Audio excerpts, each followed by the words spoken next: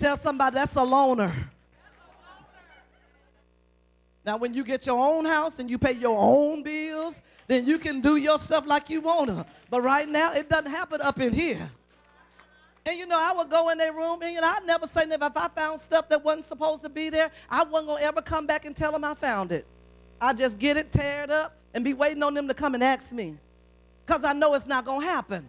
Number one, they already know that they're not supposed to have it in the house. Number two, they too scared to come and ask me, did I find it? Number three, they praying I don't come to them and ask them why they got it.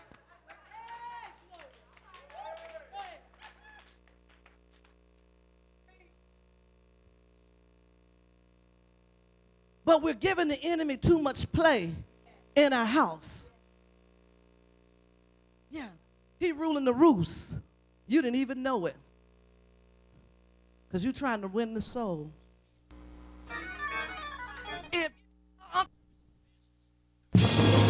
Blessed is the man that walketh not in the counsel of the ungodly, nor standeth in the way of sinners, nor sitteth in the seat of the scornful.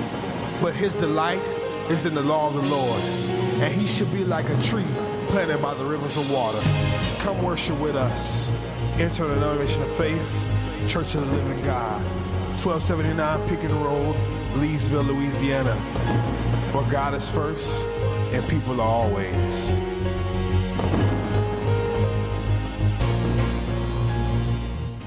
Young people of all ages, it's that time again. Make plans to attend the 2013 Destiny Youth and Young Adult Rally, Friday, August 9th at 7:30 p.m. and Saturday, August 10th at 10 o'clock a.m. at the Robichaux Recreation Center on 1919 Eras Landry Road in Lafayette, Louisiana.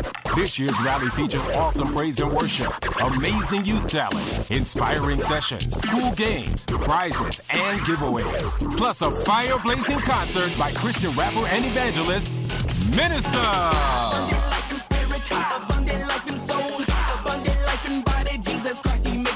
In partnership with Lafayette Parks and Recreation, this rally is free and open to children and teenagers of all ages. For more information, please call us at 1-888-727-8900 or visit us online at johnbartonministries.org.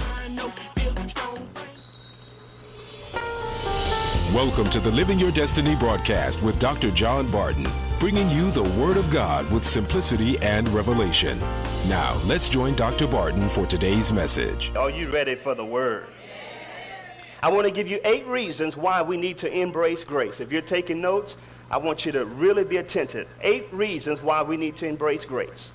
Number 1, according to Ephesians 2, verses 8 through 9, we are saved by grace.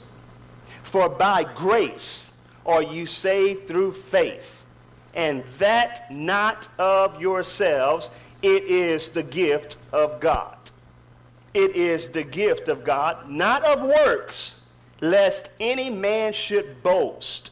The Amplified says it is by free grace, God's unmerited favor, that you are saved, delivered from judgment. Listen to this, people of God. Listen to this. When you are saved, that means you are delivered from judgment. There is a judgment that is coming to those who are not saved. And what qualifies you to not be saved? To not receive the free gift? To not receive Jesus Christ? To not acknowledge him as your Savior and Lord? But to those who have received this gift, notice we have been delivered from judgment. The Bible, remember the Bible talks about the wrath that is to come? Amen. It's not that God is mean and he's angry and he wants to just punish people. No. He told Adam, the day that you eat of this forbidden fruit, you will die. In other words, the wages of sin is what? Adam got us into sin, and he got us into death. He got us into spiritual or eternal separation from God. And Jesus came back to fix what Adam got us into. Jesus fulfilled the punishment. He took the punishment on his back, took the punishment in his face, took the punishment in his hands, took the punishment in his feet, and then took the punishment by going to hell for us. I taught this. And he restored us back to the Father we escape. Here's the good news of being saved. We escape the judgment. Oh, touch somebody and say, I escaped the judgment.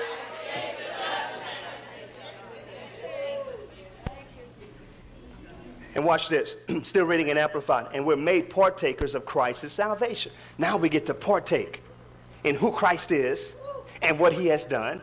And what Christ did, he didn't do it for himself. He did it for me. When he was on the cross, he had me on his mind. When he was in that grave, he still had me on his mind. He was the only one that was dead and still thinking. Come on. He was still thinking. When he rose up with me on his mind. And so if Christ was very passionate in dying for me, if Christ was very passionate in going into that grave for me, if Christ was very passionate in even going to hell for me and rising on the third day for me, should not be as passionate about serving him. Do I need Sister Georgia to always come and tell me, come on, lift your hands, come on, give God the glory? Do you need Pastor to always try to prime you up, pump you up, and knowing all Jesus has done for you? Do you need me to remind you about Sunday morning service every week? Do I need to get on Facebook all the time and remind you about church? No, if he was passionate in dying for me, I should be passionate in living for him.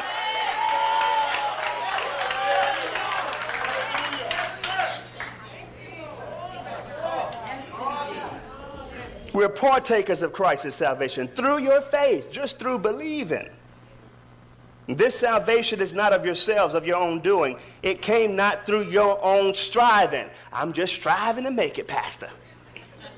I'm just striving to make it in. Where you see that in the scripture? I know Paul says press toward the mark of the prize of a high calling in God in Christ Jesus. But he was talking to those who are already saved. He was talking about you not settling where you are. That there are deeper realms into Christ. There are deeper realms of the Spirit. And we should always be pressing to know him more, increasing in the knowledge of Jesus Christ. I told you, when I see my daddy or my mom, I'm not trying to be a Barton. I was born a Barton. Daddy, is this good enough for you? Am I a Barton now? You understand what I'm saying? Amen. I was born a Barton, talking about my natural, heritage. I was born a Barton. And I found out Barton meant harvest and prosperity. I studied that word. I studied my last name. It means prosperity. Amen. No wonder I'm prospering the way I'm prospering. I'm just walking in what my name means.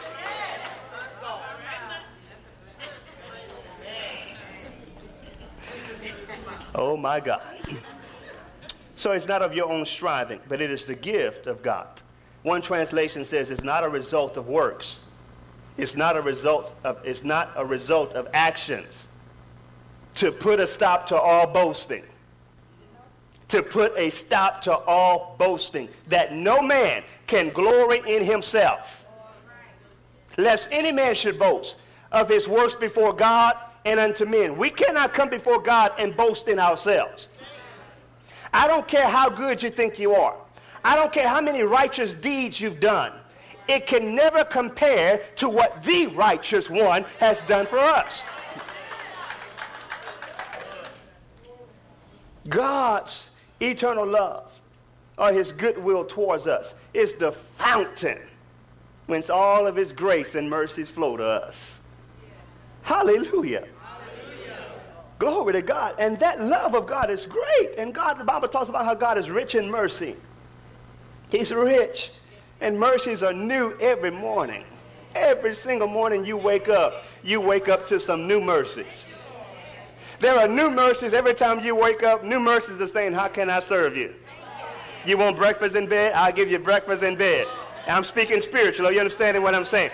Mercy and grace will take care of you. No wonder David said, yea, though I walk through the valley of the shadow of death, I will fear no evil, for thou art with me. Thy rod and thy staff shall comfort me. Thou preparest a table before me in the presence of mine enemies. Thou anointest my head with oil, my cup runneth over. Come on, then he begins to talk about how surely goodness goodness and mercy shall follow me all the days of my life. Come here, goodness. Come here, mercy. I want to show you something. Goodness and mercy is following me. Amen. Stay behind me, goodness and mercy, because I'm going to need you. You get on this side, goodness. I need you to get on this side, mercy. Mercy, goodness. Amen. It's following me. Why is goodness and mercy following you?